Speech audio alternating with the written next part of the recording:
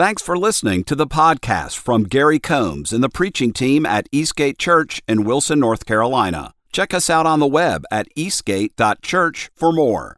And now, here's the sermon. Good morning, church. Good to see you this morning. You look pretty good out there. You got an extra hour of sleep, right? You didn't use it up by staying an hour later last night. Did you change your clocks last night? This is what happens. I was looking at the crowd right before you at our 9:15 service. They looked so tired. They got too much sleep. I don't know what happened there. Maybe that's you today.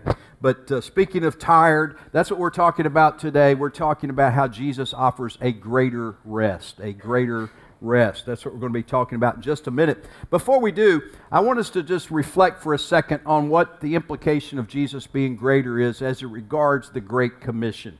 And the Great Commission is that we're to go and make disciples of all nations. And we take that very seriously as a church, that we are to be a disciple-making church.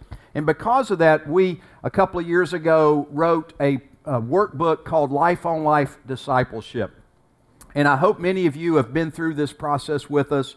In fact, to date, 256 people have been going through this process. And we're really excited about that. It's a 21-week, or 21-session, I should say, process where we learn to become more and more like Jesus. To first of all, be a disciple of Jesus, but then also to be trained to know how to make disciples of Jesus. And speaking of being trained to make disciples, we have 3 new disciple makers as of October. In October, we had 3 new people, first-time disciple makers, and I want to recognize them just for a second. That's Dwayne Raper, Tyler Dean, and Jackie Adkins. So give them a hand. They started their first time as disciple makers, fresh from being trained to do that. We had 4 new people sign up for discipleship starting in October. And so we want to make sure that we recognize what's happening in our church, that we're a church that's serious about being disciples of Jesus, following Jesus, but also being disciple makers. And the thing that we want to be able to do is not just be a church that's a come and see church where you come and hear the gospel, but the kind of church that's producing disciple makers that go and tell. And so we encourage you, if you have interest in being part of that, that you would indicate that on your connection card today, and we'll connect you with a trained disciple maker to help you get started.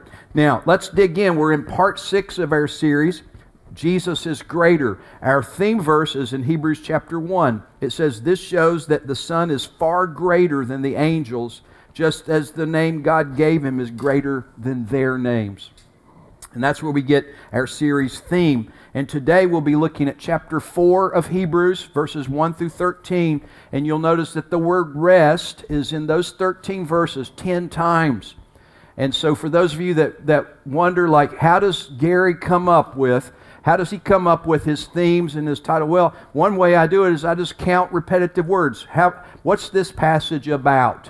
God, help me understand. What's it about? Well, I saw the word rest 10 times. I'm thinking it's probably about rest. That's probably what the word's talking about in these 13 verses. And it reminds me of the invitation of Jesus. It's found in Matthew chapter 11. He says, "Come to me, all of you who are weary and carry heavy burdens, and I will give you rest." And I wonder how many of you are here this morning and you need some rest. You need some rest. And maybe you're saying, "I'm weary, I have heavy burdens, I need rest." And probably the kind of rest that you need more than a nap. You need more than an hour of extra sleep. You need more than an all-inclusive family vacation. Maybe you think, "Well, I'd like to have that," but trust me, when you get over that, then you're right back where you were. There's a deeper need that is unmet today. In fact, have you heard the new name for today's young generation? They're called the tired generation. An article I recently read, "The Tired Generation, Why Gen Z and Millennials Are So Exhausted All the Time." And it gives 4 reasons why they're so tired. Now, we're talking about the young people now. I know why we old people are tired all the time. We got an excuse, right? But the young people, why are the young people so tired? Well, they give 4 reasons why Gen Z and millennials are so tired. The first is technology takeover. It says in this article, more than 8 in 10 millennials say they sleep with a cell phone glowing by the bed. poised to disgorge texts, phone calls, emails, songs, news, videos, games, and wake-up jingles. So technology takeover is causing us to be tired. Number 2, hustle culture. Martin Reed, a certified clinical sleep health expert, says if we constantly check our email when we get home in the evening, we make it harder to unwind and prepare for sleep. We may even be tempted to take our work home with us and finish projects in bed at night. With more and more people working from home these days, is that you? Are you working from home? You can't tell the difference between the workplace and the home place. They just kind of bleed together. And so we find ourselves as being part of the hustle culture, and so we're tired. Here's the third reason: money worries. Young people today have student loans. They're struggling with inflation, increasing medical insurance costs, saving perhaps to purchase their first home. The average 25 to 34-year-old has $42,000 in unsecured debt. That's why they've also been called the anxious generation, not just the tired. They're tired and worrisome. And then number 4, poor coping behaviors. Another contributing factor to why today's generation is the tired generation. Fast food, little to no exercise, overly dependent on medications, overconsumption of alcohol and caffeine, and the list goes on. We could call the young generation the most medicated generation. But I would say that all in all, it's not just the young, perhaps this whole generation of Americans today could be lumped into the category of the exhausted, tired generation. We need some rest. We need real rest, rest that really lasts. And Jesus offers it. I wonder if we can answer 2 questions today. I want you to listen to see if we can answer them. One is, what is this rest that Jesus offers? What is it? And then secondly, how do we get some? How do we enter into this rest that Jesus alone offers? So we're going to be looking in the book of Hebrews chapter 4, verses 1 through 13. In this book of Hebrews, the author of Hebrews is primarily addressing Jewish background believers, and they have an awareness of the Old Testament, and so you'll see him preaching from the Old Testament and explaining to them why Jesus is greater and why Jesus is the fulfillment of the Old Testament. And so he continues this in chapter 4, and he encourages them to find their rest in Jesus. And I think today we can find real rest in Jesus. And as we look at the text, we'll see how to enter into this rest, God's rest. So let's dig in. Chapter 4, verse 1. Therefore, while the promise of entering his rest still stands, let us fear lest any of you should seem to have failed to reach it. For good news came to us just as to them, but the message they heard did not benefit them, because they were not united by faith with those who listened. For we who have believed enter that rest, as he has said, as I swore in my wrath, they shall not enter my rest. Although his works were finished from the foundation of the world. For he has somewhere spoken of the seventh day in this way. And God rested on the seventh day from all his works. And again in this passage he said, they shall not enter my rest. Since therefore it remains for some to enter it, and those who formerly received the good news failed to enter because of disobedience. Again he appoints a certain day, today, saying through David so long afterward in the words already quoted, Today if you hear his voice, do not harden your hearts. For if Joshua had given them rest, God would not have spoken of another day later on. So then there remains a Sabbath rest for the people of God. For whoever has entered God's rest has also rested from his works as God did from his. Let us therefore strive to enter that rest, so that no one may fall by the same sort of disobedience. For the word of God is living and active, sharper than any two-edged sword, piercing to the division of soul and of spirit, of joints and of marrow, and discerning the thoughts and intentions of the heart. And no creature is hidden from his sight, but all are naked and exposed to the eyes of him to whom we must give account. This is God's word.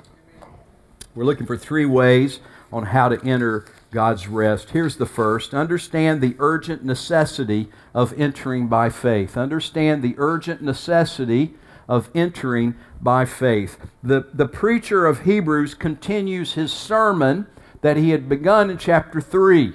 And he continues in the same text. He continues to preach from Psalm 95. This is the psalm that he's quoting. But in chapter 3, his emphasis was on hard hearts, a warning against having a hard heart so that you harden your heart towards God's promise. But now he shifts his emphasis from the warning about a hard heart to really a warning about missing his rest. That this rest is offered to us, it's available to us, and there's a warning that you shouldn't miss it, that you should fear missing it. You should fear missing out on this rest. And so he's preaching from the same text from Psalm 95, but he has a different emphasis. Here it is rest. And then notice the urgency of this warning.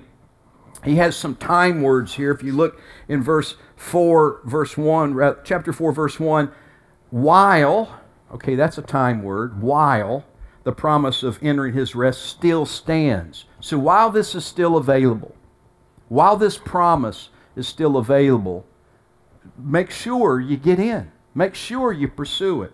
Now, it begins with the word therefore, and as we know, anytime we see the word therefore, we should always ask, what's it there for? And it's always like an equal sign in the text pointing to something prior. And if you have your Bibles, you can look back in chapter 3, and the last thing it said was, so we see that they were unable to enter because of unbelief. Now, who's they?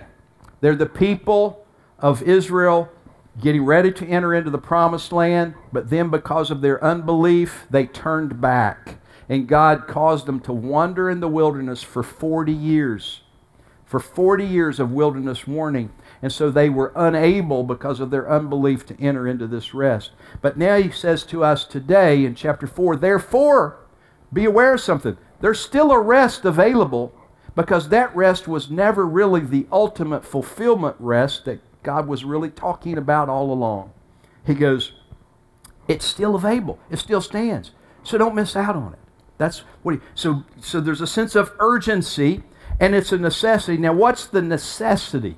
So this place of rest, this rest that you're invited into, what's the key that unlocks the door to get into this rest? Well, make no mistake, he points it out. He says in verse 2, for good news came to us just as to them. That's the Greek word for gospel, good news. He says there was a good news that came to them, and there's a good news that's coming to us.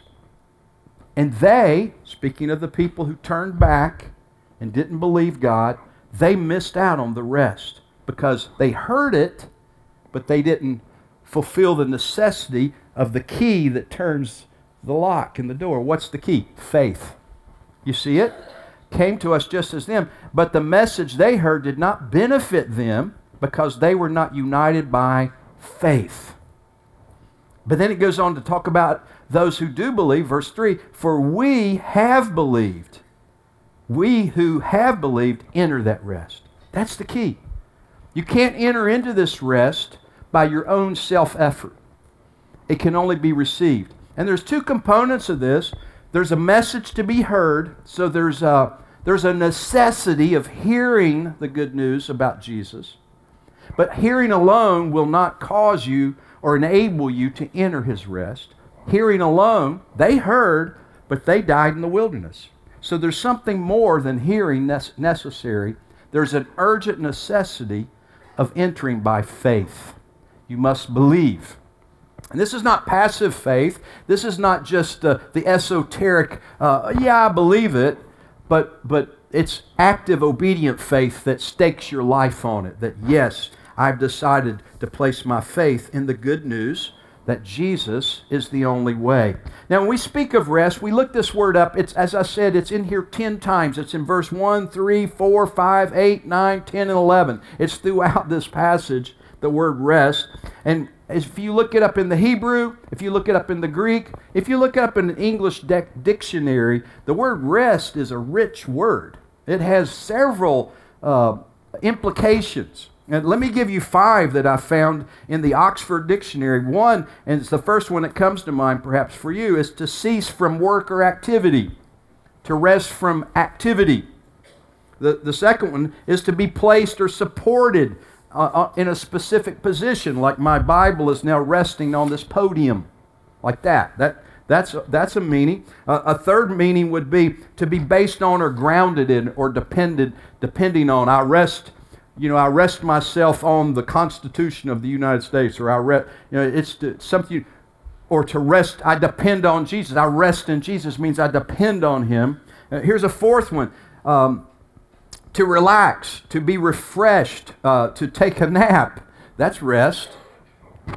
And then finally, this one, maybe you haven't thought of this one, to conclude a legal case. And so the defense rests, which means they've concluded. They've laid out their case and they've concluded. It means completion. So the word rest can mean that you've come to a place of completion. All of these might be worthy of our study today. It's not the study that we're doing today because we're following what the preacher is saying here in Hebrews chapter 4, but it might be worthy of our consideration to just kind of rest on the word rest for a minute and just think, I think Jesus accomplishes all this for us. He causes us so we can cease from our own self-attempts at righteousness. That always falls short because that fifth one, he rests his case because he completed all the work necessary so that he can say the defense rests because he's already accomplished all that's necessary. And we can also say we can relax in Him. We can lean back and rest in Him because He is Lord and He is God and He made us. And there's just so many aspects of this word. I would encourage the study of the word rest and to ask yourself, where is your heart restless today? Because wherever your heart, if you're a believer today, if you have believed the good news and placed your faith in Jesus, where are you restless? Because wherever that is, that's the place you're not resting in Jesus. Because His invitation is not to a promised land, but to a promised person. He says, come to me, and I will give you rest. So this rest is found in Jesus that He speaks of.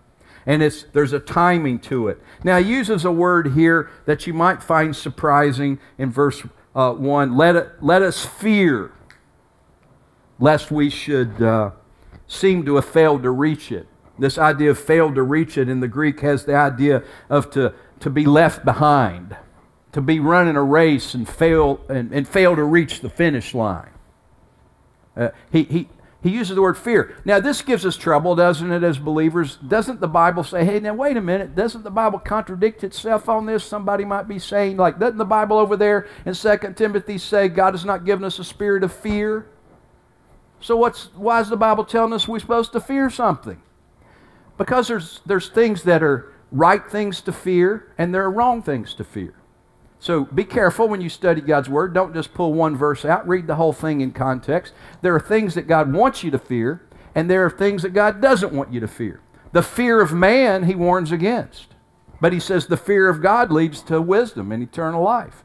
And so, but here He says you should fear missing out on the peace of Christ. That should shake you up.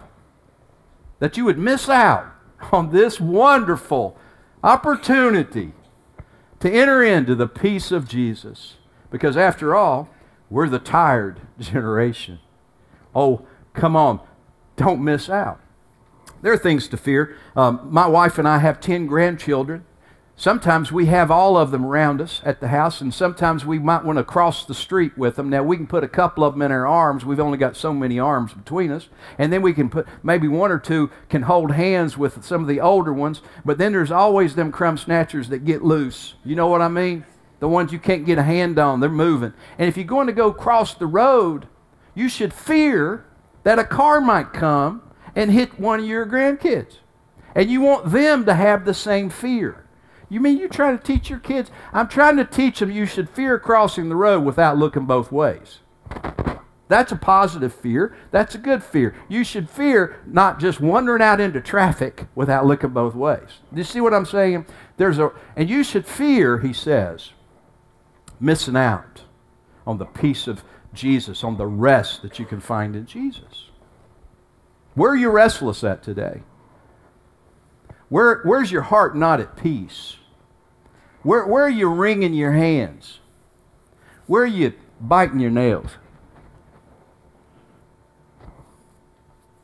that very place, you've yet to enter in to the rest of Jesus because He offers real rest. Now, this entry is by faith alone. We see in Romans the necessity of hearing and believing. Romans chapter 10, how can they call on Him to save them unless they believe in Him? And how can they believe in Him if they've never heard about Him? And how can they hear about Him unless someone tells them? So faith comes from hearing, that is, hearing the good news about Christ. There's an essential of hearing, but hearing alone will not turn the lock for opening the door to rest. There must be hearing plus believing. So hearing and believing, we enter into His rest. This is what we see in the first 3 verses. Let us fear missing out on this. Let us enter into it with urgency. Now here's the second. Recognize the ultimate fulfillment found only in Jesus. This is the second.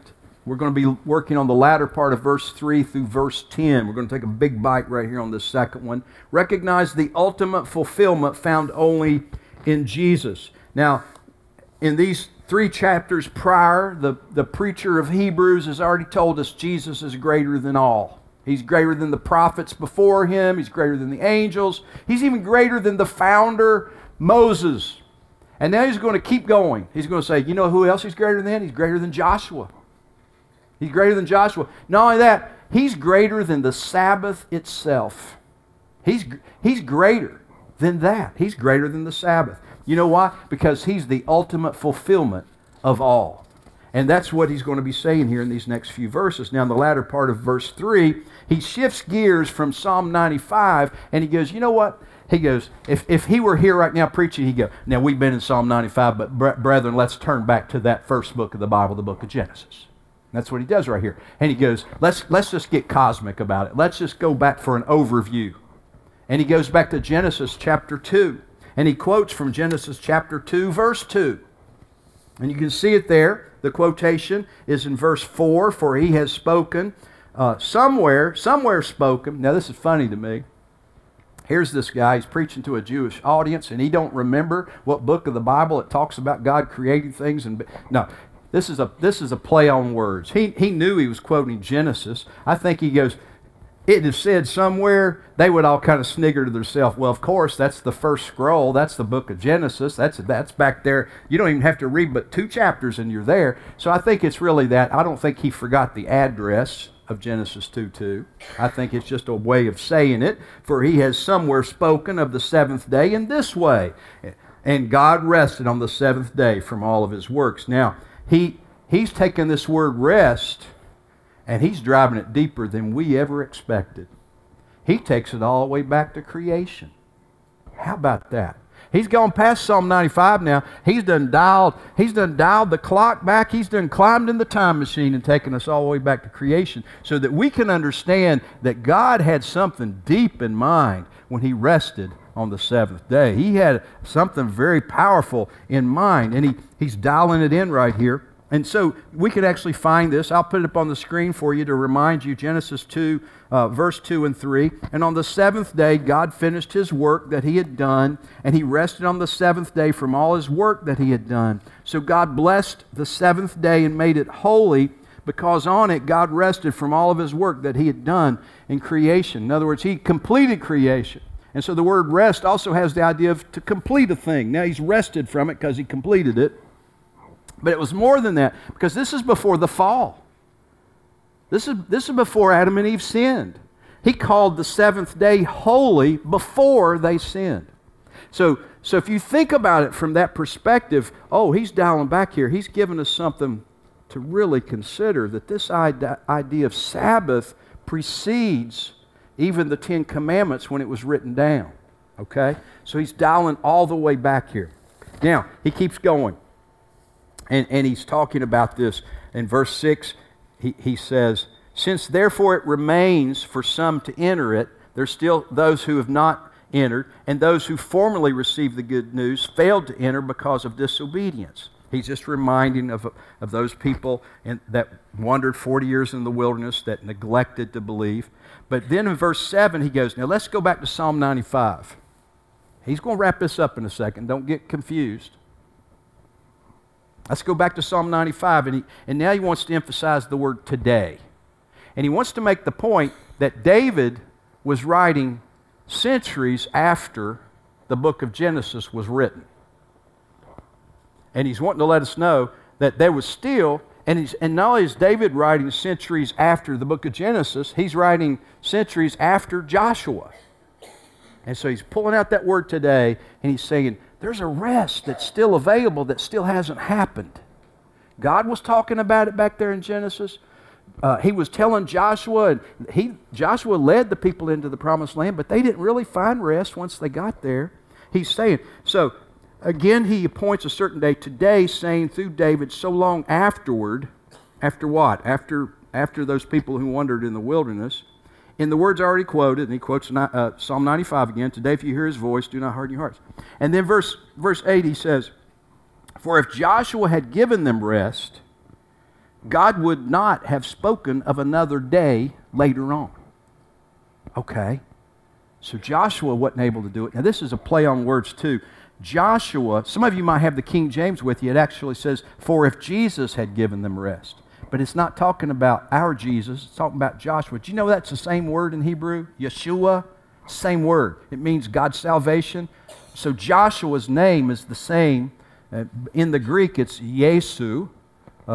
In Spanish, it's Jesus, right? And we say Jesus, but it's the same name. And so Joshua, the one who led them into the promised land, he failed to give them the rest that God promised. What? Okay. So why is David talking about today, if you hear his voice, why is he talking about this place of rest? Because it's still laying out there available. Someone hadn't come along yet to fulfill it.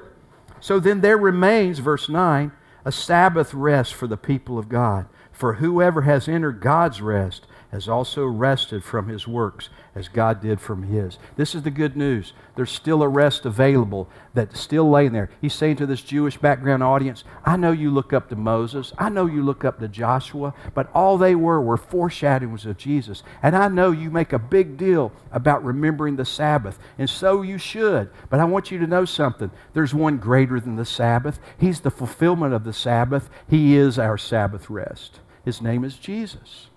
He is our Sabbath rest. He is the one who fulfills it so that we can rest just as God has rested. In the book of Mark, Jesus said, the Sabbath was made for man, not man for the Sabbath. So the Son of Man is Lord even of the Sabbath. He's the Lord over the Sabbath. He's over the Sabbath. He's not under it.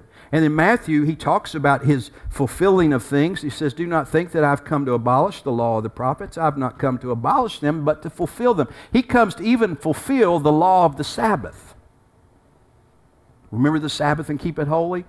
He is our Sabbath rest. He comes to fulfill that portion of the law. Thus, in Psalm 37, we see this instruction, rest in the Lord and wait patiently for Him. Rest in Jesus. He is our Sabbath rest. Now I want you to consider for a moment. Now keep yourselves engaged.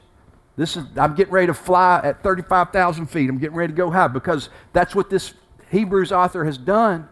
He's taken us, he wants to give the broad view of the word rest.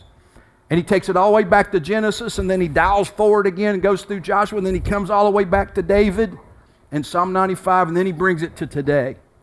So if you just kind of think about this whole overarching theme of rest, you could say it's creation, it's the fall, it's the season of redemption, and then that future season that hasn't come yet called glory. Can I just carry that thread of rest through that for just a second? Would you hang with me for just a second? So back in Genesis, during the season of creation, Sabbath meant this. He had finished everything, and so now Adam and Eve lived in permanent Sabbath. They lived with a permanent Sabbath rest, and they fellowshiped with the Lord in the cool of the evening. And so Sabbath for them was a complete connection to Him and fellowship, so they focused on Him, and an enjoyment of God in their life, and also a complete dependence on Him, because every need was met. There was no worry, there was no trouble, there were no tears. They were at complete rest in that season of creation. He rested, and it was a perpetual rest until they sinned. And when they sinned, they rejected God's Sabbath, they rejected His rest, and they believed the serpent that they could be like God and that they could do it their own way. And then the fall comes. Now we're in this second economy, if you will, of reality. And this is the economy of the Old Testament, because now it makes sense why God gave them the fourth commandment, remember the Sabbath and keep it holy. Because they had fallen, but if they could take the seventh day, and rest from their labors and focus on God, they could get a foretaste of what they had lost. They could focus on God, they could read His Scriptures, and even in the wilderness, He gave them enough manna on the sixth day so they didn't have to gather on the seventh. And so it was the same. They were to fellowship, focus on fellowshipping with God, and remember that they were dependent on Him for His provision, so that they rested one day a week. Now look, they were just as busy as anybody. They were farmers. They had to work. If you've ever worked on a farm, it's hard to rest any day of the week. And I remember spending summers with my grandfather and getting up at 4 a.m. to milk the cows. I thought it was fun then. I was only 11. It wasn't fun for long, but it was fun then. And it's hard to rest when you're working in an agricultural environment. But they rested because they recognized He's God, He's my provider. And so He was teaching them during the fall. And it's an explanation for why there was a fourth commandment. But now we move into a season that was inaugurated by the coming of the Lord of the Sabbath, the one who came to give us true rest. And that's the season of redemption that we live in now. And so now we're invited to live in Sabbath rest now. Because the Sabbath is not a place nor a day of the week, it's a person. His name is Jesus. And when you enter into Him, you enter into perpetual Sabbath, which is a foretaste of what some theologians call the already not yet. You already have it, but not yet, because you're still surrendering parts of your life that are still restless. But as you surrender them to Jesus, you find rest in all of those places. And so we're in that season of redemption.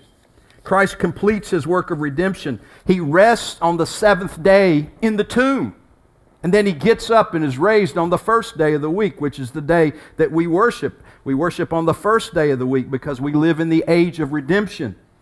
The lost treasures of the Sabbath are restored in Jesus. Whatever was temporary about the Mosaic Sabbath is left behind for the perpetual Sabbath of Jesus. He is Lord Sabaoth. He is the Lord of the Sabbath. And so we celebrate on the Lord's Day, but truly every day, somebody, well, do you keep the Sabbath? Well, I keep Jesus, and He keeps me, and now every day is the Sabbath. Y'all out there? You ever wonder why we celebrate on the first day of the week? That's the day He conquered sin, death, and the grave. He got up. And there's no command to keep the Sabbath in the New Testament. You know why? Because He fulfilled it. He is the Sabbath. He is your Sabbath rest. You want to find rest? Look to Jesus. That's where your rest is. It's in a person. His name is Jesus. He is our Sabbath rest. And He's not finished because we have this already not yet, because there's a rest to come. Oh, it's better. And that's the season of glory that's right around the corner. And it's going to be better than creation. It'll be similar to creation because we will have fellowship with the Father. We will be with the Lord always, and every need will be met. But you know why it'll be better? It'll be better than it was for Adam and Eve, because Adam and Eve were innocent. They'd never shed a tear. They'd never had a trouble. They'd never suffered. They took for granted the rest that God gave them. But we won't. We'll live in glory. He's going to wipe away our tears. He's going to give us a new body and a new glorified. We're going to always go, oh, glory. We now know rest. So there's a heavenly rest. But we already in Jesus have a foretaste of it. And we have the assurance that this is coming, this heavenly rest. You can enter it now. Don't miss it. Don't miss it. When we're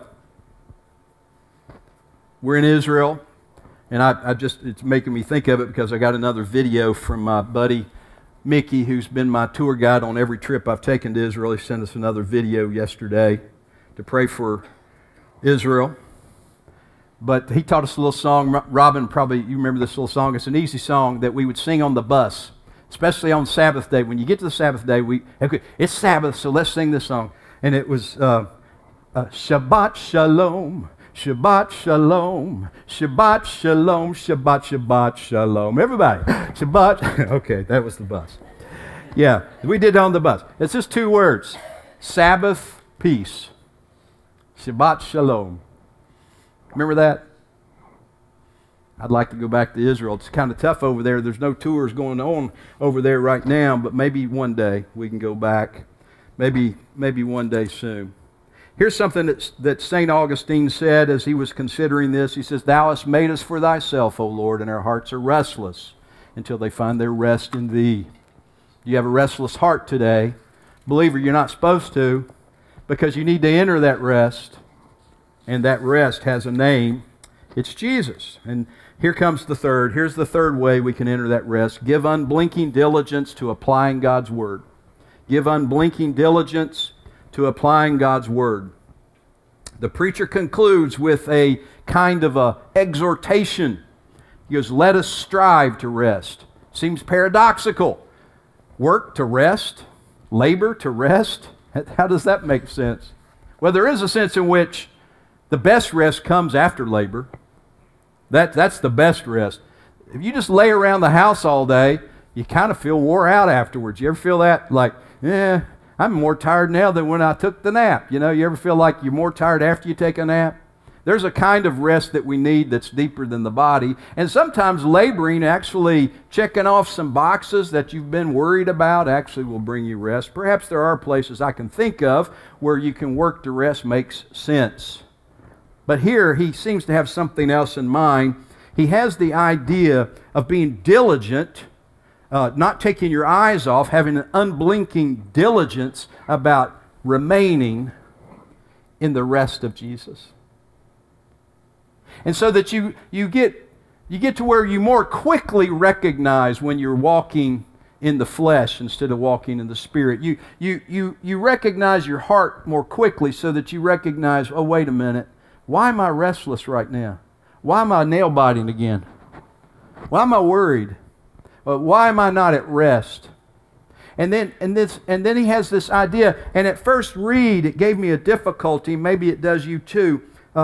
He's been talking about rest, and then he all of a sudden, verse 12, decides to start talking about the Word of God. And it almost looked like he started a new topic, but he introduces it with the word "for," which is an explanation word. It's basically saying that what I just said will explain how to do this.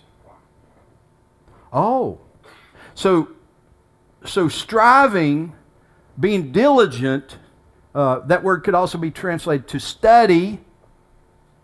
The Greek word could be translated to labor, to study, to be diligent, to strive, to get in that rest and stay there for the Word of God. I don't think that's an accident. I think he's teaching us right now. You know what's going to help you stay in the rest of Jesus? Get in the Word. Get in it. And don't just get in it and just hear it and just read it for intellectual purposes, but get in there and start letting the Holy Spirit apply it to you. Now let's look at this for a second. For the Word of God is living. That's the Greek word that we get the word Zoe from. That's this kind of life that's full of. He says the Word of God's alive. It's not like any other book on planet Earth. It's alive. And if you go back there and see, he says he was quoting David in verse 7 when he's talking about Psalm 95. But if you go back to chapter 3 when he was preaching on 95, he said he was quoting the Holy Spirit. Which is it, preacher? It's both. It's both.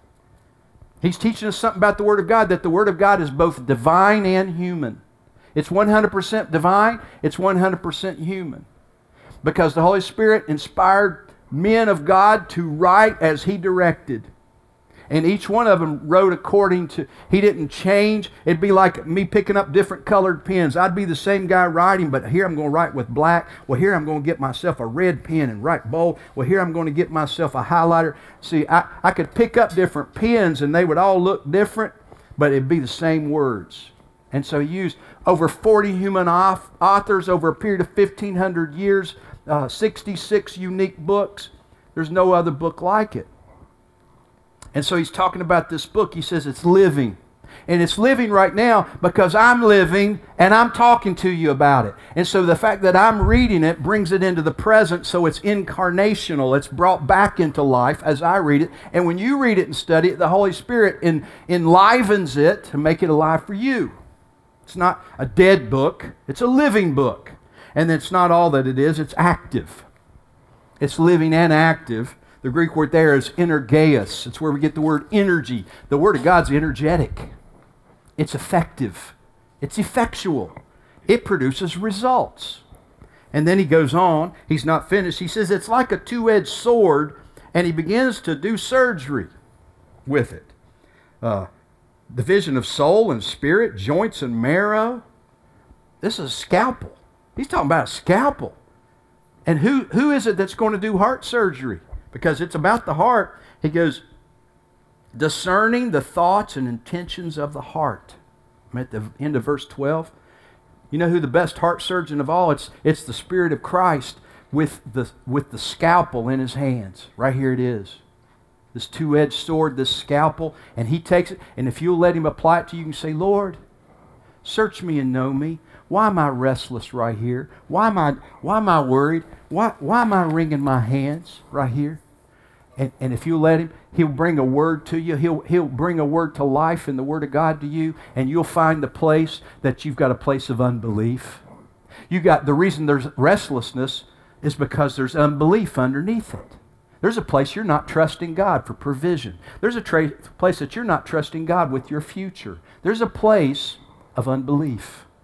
And when the Word of God is applied to you, I'm not talking about just reading it for knowledge's sake. It's applied to your heart. And he goes, and he uncovers, he discerns, he judges the thoughts and intentions, the motivations and the inner workings that you're not even aware of, the things that are motivating you to think and feel the way you do. He cuts all the way to the quick. And it goes in verse 13, there's no one that can hide from him. Nothing is hidden.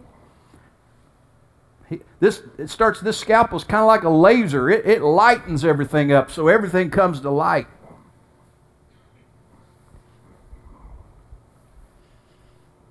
That's what this, you see what this is? This is how you strive, you study to apply with the great physician who uses this scalpel to help you understand what's making you tick, so that you can give it to him and find rest.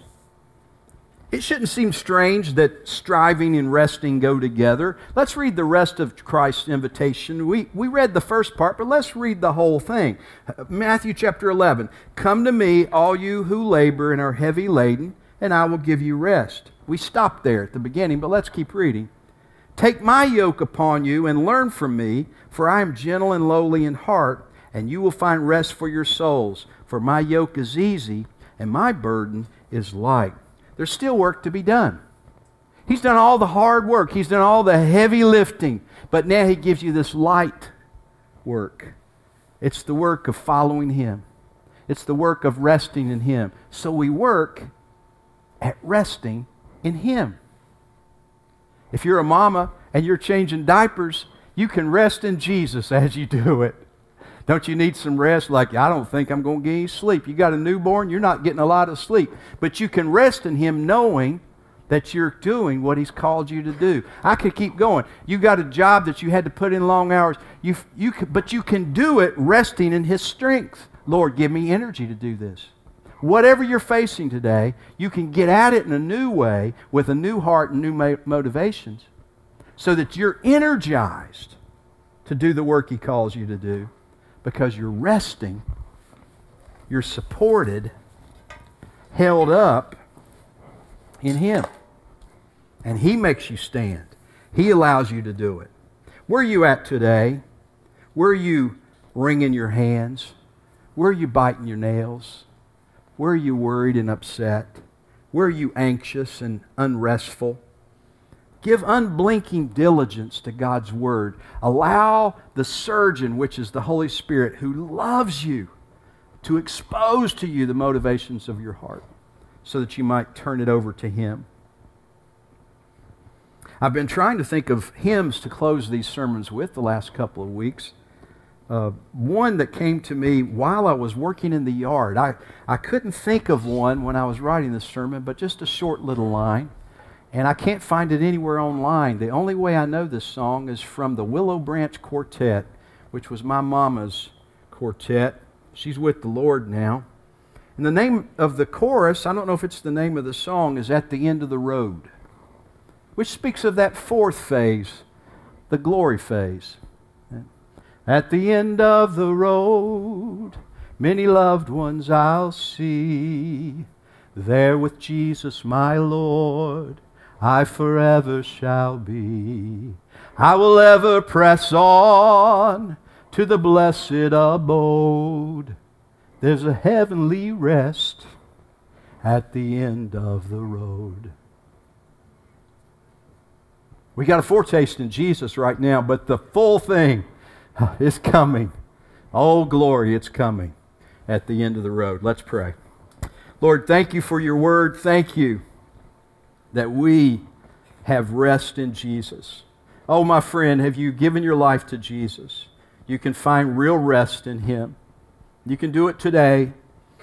The key is faith. You must place your belief in Jesus.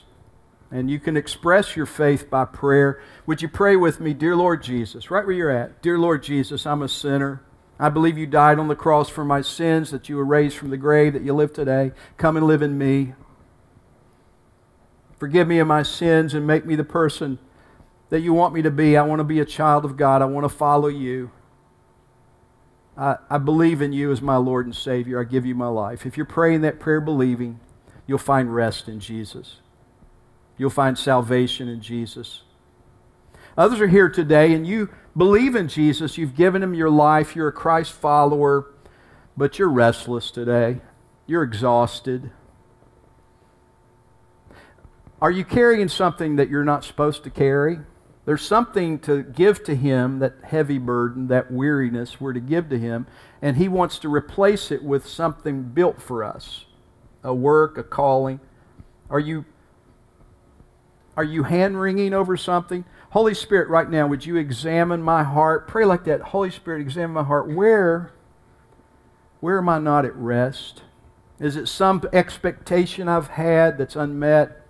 Is it some concern about provision? Where am I not at rest? Lord, help me today to find my complete rest in Jesus. For it's in His name we pray. Amen.